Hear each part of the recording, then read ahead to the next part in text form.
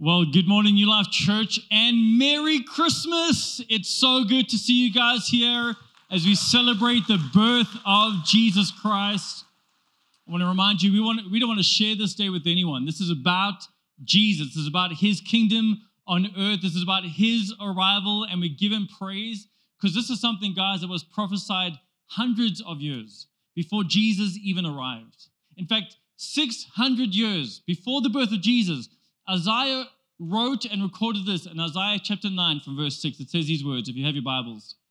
For a child is born to us, a son is given to us. The government will rest on his shoulders, and he will be called Wonderful Counselor. Everyone say Wonderful Counselor. Mighty God. Everyone say Mighty God. Everlasting Father. Say Everlasting Father. And Prince of Peace. He's a Prince of Peace. Everyone say Prince of Peace. This is who we are celebrating today. Jesus Christ, the mighty God, wonderful counselor, everlasting Father, and Prince of Peace. In fact, one of the things we highlight over Christmas season is that peace has arrived. And do you know that when Jesus comes and lives in your heart, then you and I have the Prince of Peace dwelling within us. Every one of you who's a Christian, that if you've received Jesus, you have the Prince of Peace within you. And so I guess the question starts to become for us Christians is that why don't we always feel at peace? If we have the Prince of Peace living in us, if the Prince of Peace has come, if that's what we are celebrating today, that the Prince of Peace has come, why do we always feel at peace? Because there's a great thief of peace amongst us. And you know what? You know what its name is? Worry. Oh man, worry is a great thief of peace. You try fall asleep at night when your mind is full of worry. You try focus on a task at hand when your mind is full of worry. Worry is a great thief of peace. Worry makes you short-tempered, makes you unfocused, makes you grumpy, makes you not be in the present moment. Worry is such a thief, and there's so many things that we just seem to worry about, even though we're Christians. Even though we have the Prince of Peace in us, we struggle still with worry. And I've had so many conversations with so many great members over the past 20 years, and I know this to be true. It seems like there's always like one thing that we're particularly, each one of us, one thing that we're particularly inclined to worry about. Like for some of you, you seem to be inclined to worry about the world and the state of the world. And so you worry about like all the things happening, the wars and the famines and the climate and the politics and the economy and the markets and the signs of the times. And your mind is so preoccupied with worry about the state of the world and the future of this world. For some of you, you're more inclined to worry about your kids. That's like your part-time hobby, right? So you worry about their health and their happiness and their security and their protection, and at night you're worried, what if this could happen? And what if this could happen? And I hope this doesn't happen. And so there's worry just filled around your children. For some of you, it's got to do with your career, right? You worry about your job and all the stresses that come with your job and those deadlines and those projects. And even as you look to 2024, maybe you don't have a lot of joy right now because you're just worried. Am I going to be able to do it? Can I do it well? Can I sustain it? Can I, with all that pressure, can I build that business? Can I still continue with what I'm doing? Maybe your worry is around your health. Some people worry about their health. They worry about the things going on in their bodies or the bodies of someone that they love. Maybe someone's been diagnosed with something. You've got a report from a doctor, which isn't looking very good. And so now there's worry around the health. Or maybe you like me. If I had to look at my life and think, what's the one thing that keeps tripping me up when it comes to worry?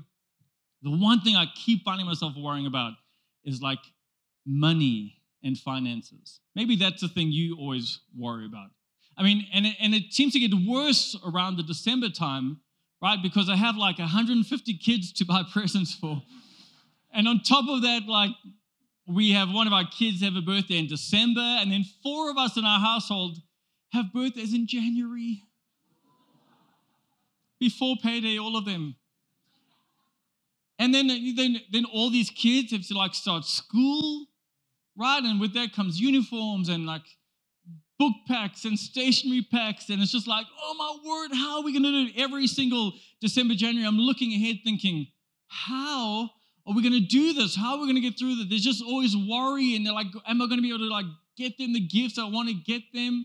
Never mind gifts. Like, are we going to eat?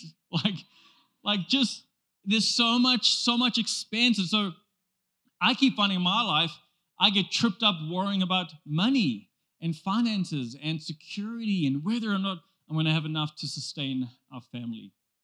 And then I look at this Christmas story, and what I find in this Christmas story is his worry. This very story that celebrates the arrival of the Prince of Peace is filled with worry. You look at Mary and Joseph, they're worried. What are people going to say? I'm going to try to divorce you quietly, right?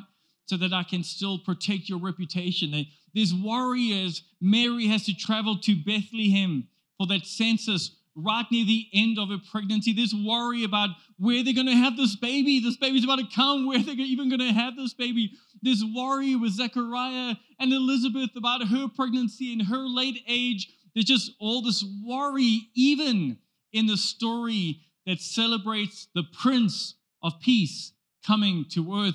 Even in this story, there's worry.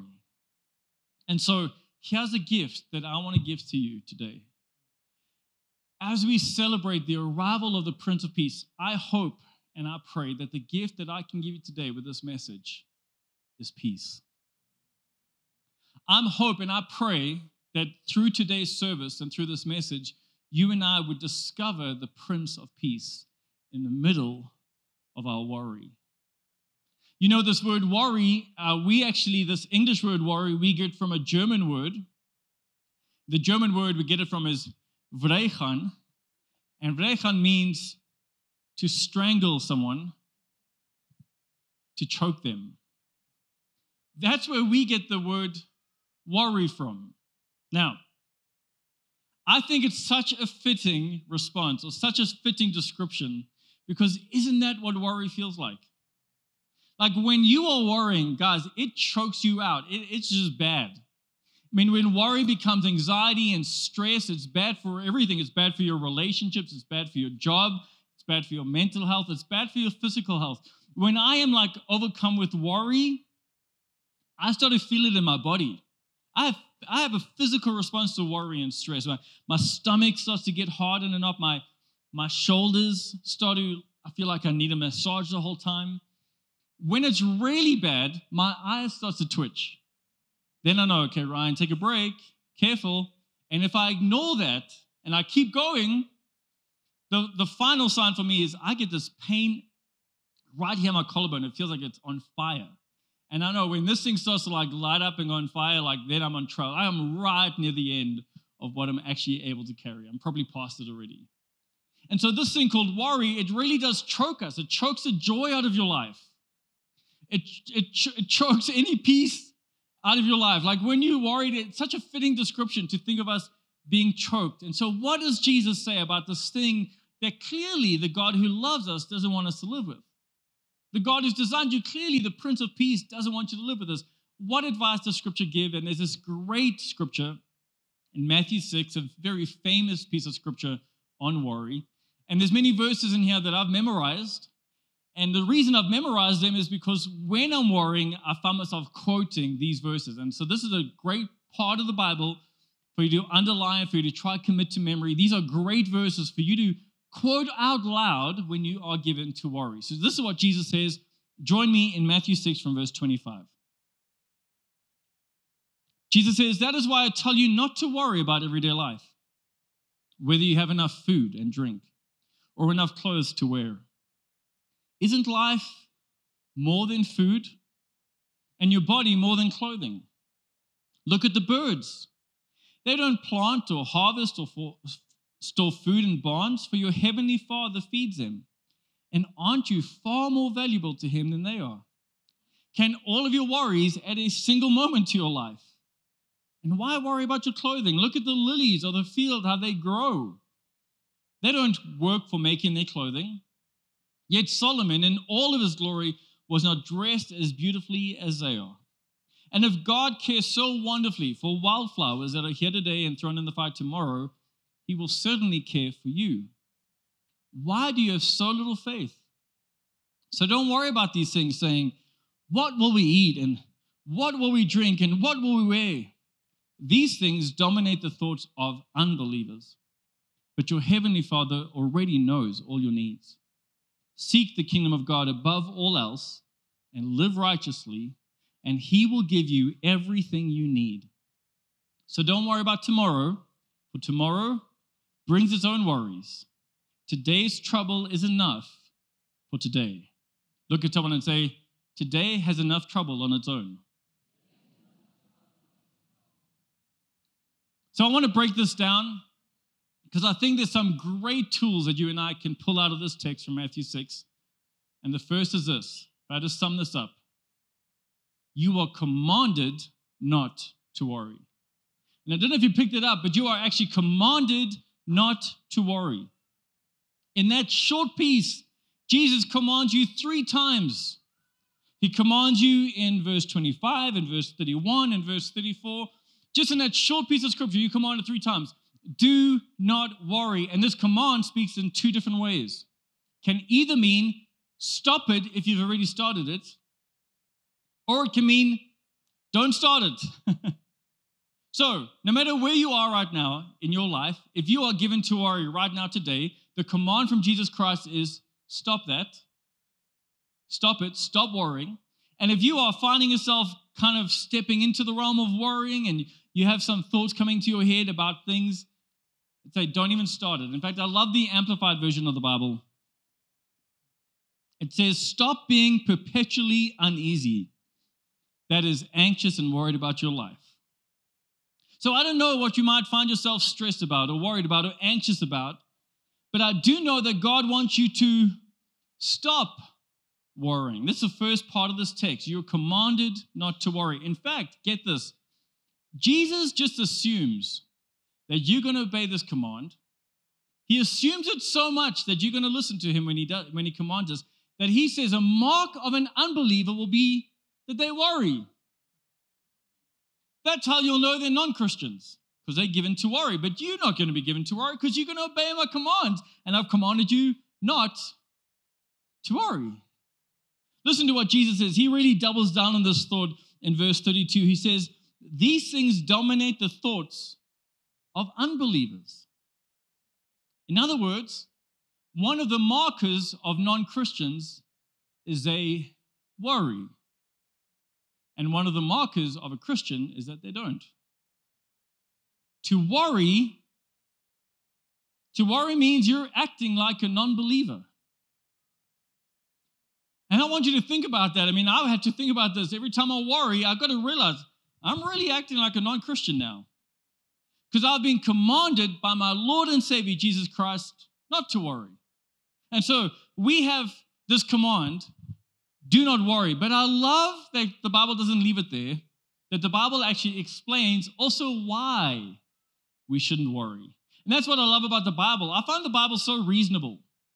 Like God doesn't just throw out a command and be like, I hope you understand. No, like he throws out a command and then he explains why he's given this command. And when you hear God's explanation, you're like, well, that sounds reasonable. Now I know why I shouldn't worry. And then he's going to tell us how to stop worrying. Great. So in this text, first of all, we're commanded not to worry. Secondly, we're going to be told now why we shouldn't worry. And the answer is this. Why should you and I not worry? Well, it's revealed for us in verse 26. When it says in Matthew 6:26, look at the birds. They don't plant or harvest or store food in barns, for your heavenly Father feeds them. Why should you not worry? Because you have a heavenly Father. Look at someone and say, you have a heavenly Father. In fact, Jesus tells us to do this exercise. And maybe we should do this, like when it stops raining today. He says, go look at the birds. You know what you'll never find a bird doing? You'll never find a bird worrying. Anyone seen a bird worry? Clasping the branch. What's going to happen tomorrow? What's going to happen to the country? My word, where am I going to live? What am I going to do? What am I going to eat? Oh, Lord, help! Right? Never see a bird doing that. If you go look at the birds, you're going to just see them working diligently, chirping away, whistling, building their homes, eating what's available to them. Like you just never see a bird worry. And yet when Jesus talks about the birds, he says, your heavenly Father, you and me. He doesn't call God the birds' heavenly Father. You know why? Because they don't have a heavenly Father. They only have a heavenly Creator. And if the heavenly Creator looks after the birds of the air so well, how much more a heavenly Father will look after you? How much more? We have things that birds never had. You and I have been created in the image and likeness of God. You and I have been given promises by God. We've been adopted into the family of God. How much more, if he's going to look after the birds, how much more his own children? This is why we don't worry. Because we have a Father. We have a Father. I mean, you look at the flowers, God says. They don't worry. And yet you have a heavenly Father. You got promises they don't have. That's why you don't even have to worry about the future. Because your Father is already there. He already knows it all. Man, we can get so hung up worrying about the future. If I look at our society, I think our society is a bit obsessed trying to figure out the future because people are trying to predict everything. They're trying to predict what's going to happen in that war, trying to predict what's going to happen with the market and the economy. They're trying to predict the weather, trying to predict the climate, trying to predict different kind of stats. And this is how it's going to happen with families. This is what's going to happen with cars. Listen, no one knows. The only one who knows tomorrow is God. The only one who holds our future is God. No one knows. At best, they're guessing. And so people can tell you what they want about tomorrow. They can tell you what they want about the future, but no one knows. The only one who actually knows is God. And he's on your side. He's got your back. He holds your life in his hands. He loves you. He's for you. He's not against you. That's the one who holds tomorrow. Listen to what Jesus says in verse 34. He says, don't worry about tomorrow, for tomorrow will bring its own worries. Today's trouble is enough for today. Don't worry about tomorrow. Listen, guys, worry doesn't take away the sorrow of tomorrow. It just robs you of the strength of today. It never takes away the pain or the sorrow of tomorrow. It always just takes away your strength to get through today. And so I think as children of God, we've got to make this decision that we will not live like unbelievers. We will not live like orphans. We will not live like those who are slaves to fear, but instead we will live like children of God, and children of God do not worry. Now, those of you who are parents, you'll get this when you really start thinking about it. And I've often said this, I feel like my fathering of children has taught me more about God than almost anything else, that experience of having kids. Because you know what my kids never do? They never come and check whether or not I can provide for them. They just assume. Not once have any of my kids come and said, Dad, have you paid the school fees this month? Dad, are you going to be able to afford water and lights? Dad, did you pay the bond? Dad. Like, You know those meals, those 9 plates you put out 3 times a day? Like, can we afford the next one? Never. You know what they have? Just blind trust. Which means that my kids trust me more than most of us trust God. Me, a fallible man with limited resources. We trust in men more than we trust in God, who is infallible and has all the resources in the world. He owns the world. He holds tomorrow. There is nothing that happens in nature that's outside of his control, sovereignty, and authority. Nothing. And so I think we got to have the same attitude that our kids have with us and say, God, you know what I need? I'm going to tell you what I need. I'm going to just trust it in your hands. God, you got this. I don't have to worry because I have a heavenly Father and he loves me. And his economy is never in recession, no matter what's going to happen here. His kingdom is always stable, no matter what's going to happen here. He'll never leave me, never forsake me, always love me, always be with me. Like, God, I trust you. I trust you more than anyone else. So he says, don't worry. I command you not to worry because you're not an orphan. You're a child of God.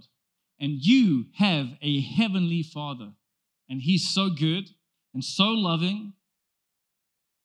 And he's in control. You know, there's this famous evangelist, many of you know John Wesley, did mighty things in the kingdom of God in the history of the church. There's a story told of someone who ran up to John Wesley in panic. And he's like, Mr. Wesley, your house has just burned down. Your house burned down. It's gone. Your house is gone. And he looked at him and he said, my house didn't burn down. No, you don't understand. Your house is gone. It just burned. I've just come from there. It's gone. He goes, no, my house didn't burn down. That's the Lord's house. That house belonged to the Lord.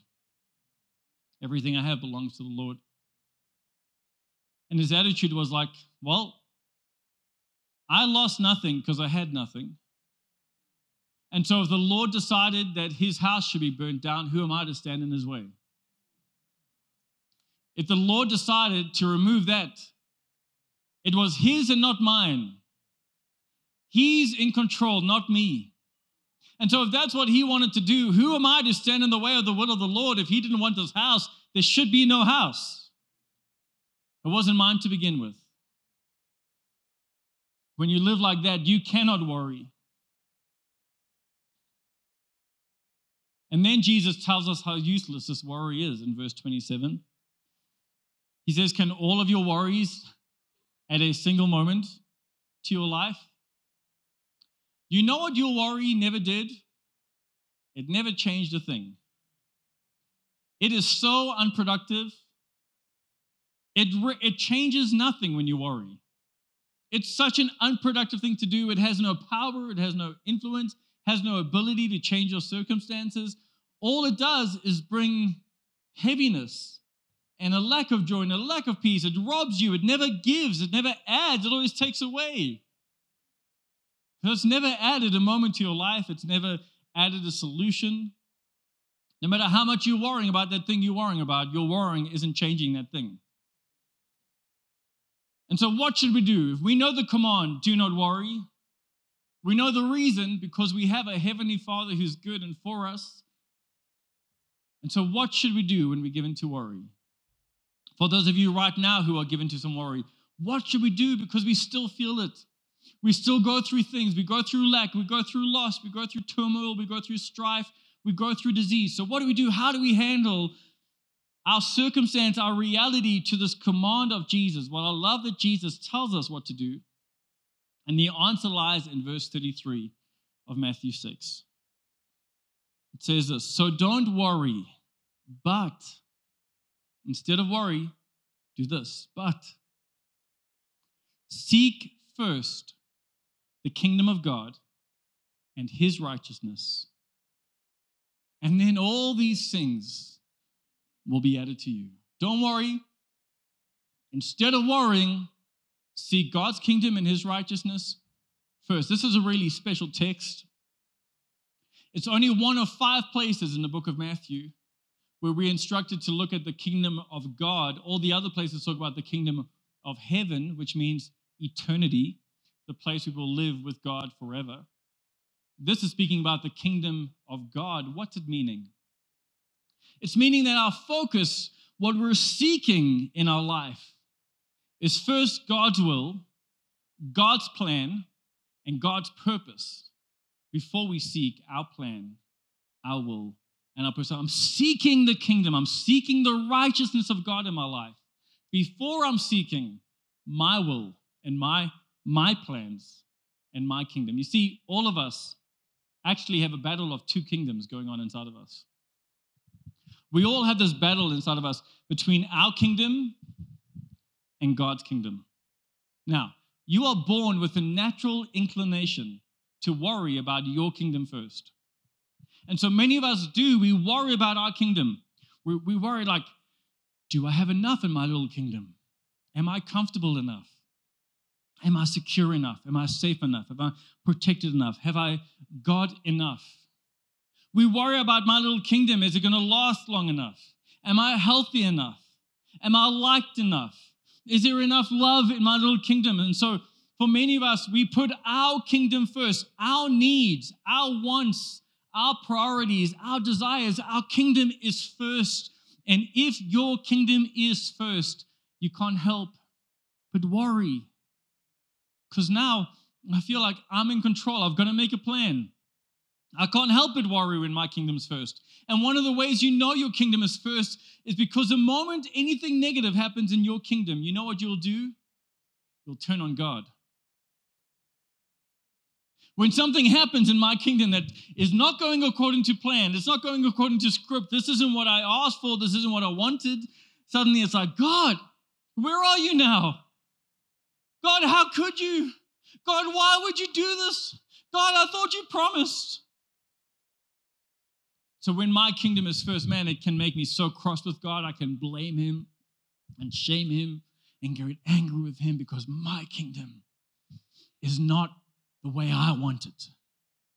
And I have to be in control of this kingdom. And so I put all my effort, all my energy, all my focus, all my passion, right, to try and make sure my kingdom is okay. But Jesus says, don't do this, because you can't help but worry then. You'll live a life worrying about your kingdom. If you want to live a life free of worry, instead of worrying, seek first God's kingdom and his righteousness. You know what that looks like? It's saying, God, no matter the pain, the turmoil, the strife, the lack, the disease, okay, God, what do you want to do with this? God, what do you want to use this for? Because you understand that sometimes God is going to use circumstances in your life. A little bit of turmoil sometimes, a little bit of strife sometimes. Sometimes he's going to use these things to refine you. Sometimes he's going to use these things to grow you, to stretch you, to teach you about his power. Sometimes he's going to use these things to create in your life a testimony, because can I remind you, there is no resurrection without the crucifixion. There is no parting of the Red Sea without the army chasing them. There is no record of Daniel without the lion's den. And so sometimes he's going to take you through these things that seemingly in the moment seem like loss in order to show you his power. Sometimes he'll take you through the fire to reveal your idols, to reveal the things where you have loved other things more. Sometimes he'll shake the natural earthly foundations of your life so that you can see that your life is not built on the everlasting rock. And it's good for you. And so suddenly I see my trials and my tribulations, my lack. I see these things differently. Because now when they happen, I say, God, you are in control. And whatever you want to do with my life, it is your will that matters and not mine. Your purpose that matters and not mine. And I believe you will use all things to the good, to the glory of those who love you and are called according to your purpose. And so God, in this moment, I wouldn't choose this, but I trust you. God, in this moment, I don't understand, but I know you're a good father. And I know you have all the power and all the resources to change this. And if you're choosing not to, I know I need to be in this right now. And guys, something happens when you do that. When you look at all your trials, your tribulation, your lack, when you look at it through this lens, suddenly, you know what happens? The peace of God that surpasses all understanding now starts to guard your heart and your mind in Christ Jesus. When the Prince of Peace, when his kingdom becomes more important than your little kingdom, now you're living in peace. You know, we have a bit of a joke around amongst our pastoral staff. We always feel like whatever we're preaching on, we're going to get tested on. So, and this has been going for years. I've been preaching now for 20 years. I've seen this to be true. Whatever we preach on, we test it on. So sometimes when I'm planning a series, I'll give some of my sermons to the other pastors. I'm like, I don't want to be tested on this thing. So like, Louis, here, you do this one, right? You do this one. Like, I'm not in the mood to be tested on that. So here I am in December, struggling with worry around our finances and are we going to make it? Are we going to do this? I'm like, no, okay, I'm going to just surrender, Lord, whatever you want. Like, and God has been so faithful. And like, we've got through, like, we just got to get through January, but we got through December. And then this morning, I wake up on Christmas Day. Oh man, I just think it's going to be great. And what do I wake up to? No power. Now, that's not a problem in my house, but it's a problem here because just in this week, we decided to move our entire solar system and not everything's connected yet. We thought we're safe, right? Like there's no load shedding right now. So now 3 o'clock in the morning, the power goes out. We only discovered this at about 5. The system's already been working for about 2 hours. By the time we get here, the battery's down to 10% of what's left for us to use. And before 6 o'clock, the power's out. And now I just started to worry, Lord, all these people are coming and it's Christmas Day, and we're going to have it in the dark, and we have to do a cappella, Lord. We don't have any power, God. There's people online. They're not even going to be able to watch now, Lord. There's families depending on this, Jesus. Like, what's going on, Lord? And this is for you. It's your birthday. Like, what? And I started to feel worry kind of coming on the pit of my stomach. I'm sitting there trying to go over my notes. I'm like, Lord, how are we going to do this? And we had this plan and the band's practice and there's volunteers coming, Lord. And how are we going to do this? And just started finding myself just so given to worry, overcome by worry. And then I'm trying to go through these notes, but I'm struggling to focus because I'm like, how are we really going to do this today? The team's coming together. They're practicing things without power. We're all in the dark. And as I start going through my notes, I catch myself. And I'm like, what am I doing? Like I'm about to speak to like 1,000 people about this. What am I doing? And I said, okay, Lord, I understand this is yours. I'm going to seek your kingdom first. And so I sent a message to our staff group. And when something like this, guys, looks like we're not going to have power today for Christmas, but can I remind you, this is God's church and not ours. And if he's decided that we should have no power today, who are we to stand in his way? His will be done. It's his church. And I want to share this because this statement comes with the promise in Matthew 6:33, that if we seek his kingdom first and his righteousness, then, God says, then all these things will be added to you anyway. And you know, it was about, we were coming here and it's like, we're fully accepted, guys. We're going to do this with our power. This is what God wants. Woo, we're in. Like if God wants us, we're in. And then about 7:15, the power comes back on. And it's almost as God is saying, guys, when I can see in your heart that these earthly things are not more important than me, I'm happy to give you these earthly things. When I can see that these things are not going to trip you up or distract you, when I can see that these things are not going to dilute or pollute your faith in any way, when you are seeking me first and my righteousness and my will and my purpose, when you put me first, I'm happy to give you all the things you need. But I want to be first. And we just saw that as a practical illustration just this morning. When we had made peace with God, you have your way. This is your church. What are we? This is not a house. This is yours. Do your thing, Lord. The power comes back. I want to encourage you in your life. It's ironic that the moment you let go is probably going to be the moment you get your breakthrough. Seek him first. His will. And I don't know what loss, sickness, lack, strife, pressure, stress, I don't know what you're going through, but what I want to challenge you to ask a different question. Ask this question: God, what do you want to do with this in my life? How do you want to use this for your kingdom? Do you want to teach me something? Do you want to grow me in some area? God, I'm not going to arm wrestle you. I'm not going to fight you on this. I submit to you, and I trust that you've got my back. You're a good father. You're in control. And guys, as you start to hand over those reins, like I found this morning, there was such a peace that came in just putting it in the hands of God and saying, God, your will be done, not mine. Because my worry can't change it anyway.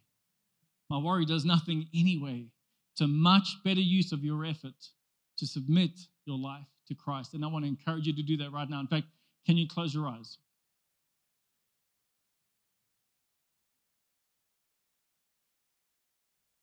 I want to pray with those of you who might be struggling with worry in your life.